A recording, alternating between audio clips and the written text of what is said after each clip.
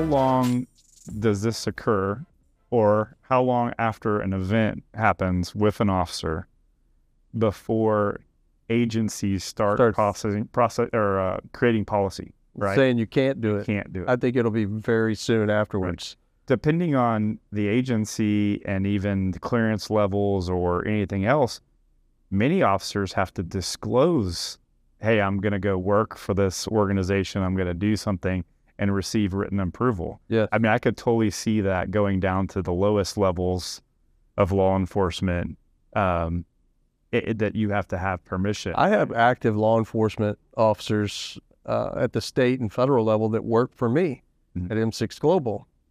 They have to have authorization from their agencies. We do a lot to protect their identity. We do a lot to make sure that they don't get themselves in any types of conflicts of interest.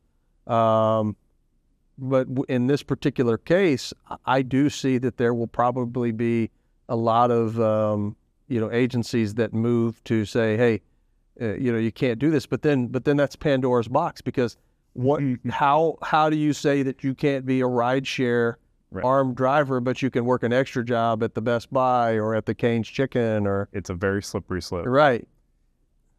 It's almost though, I mean, how many situations are you going to get yourself into when you're driving around on a street picking up complete strangers versus I'm in a fixed position at a store. I have cover. I have the ability of communications and resources and all of these other things that a business has that when you're out mobile, you may or may not have. Well, here's the other thing that people are not considering, that I don't know if the CEO is considering, as far as putting these officers in a bind, in a moral dilemma of what they should do. Okay, so they've been hired as an armed driver for Black Wolf.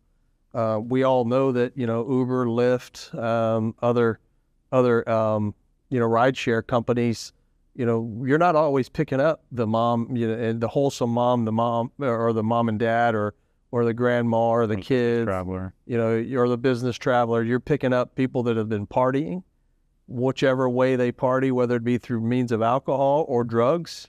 Now you've got somebody in your back seat wanting to smoke a joint, or they're engaging in other type of illicit drug activity, and you've got a licensed law enforcement officer that's driving you, that's armed. How do they separate and differentiate when they're a law enforcement officer and then confesses to a murder, right? And while he's riding in the back seat.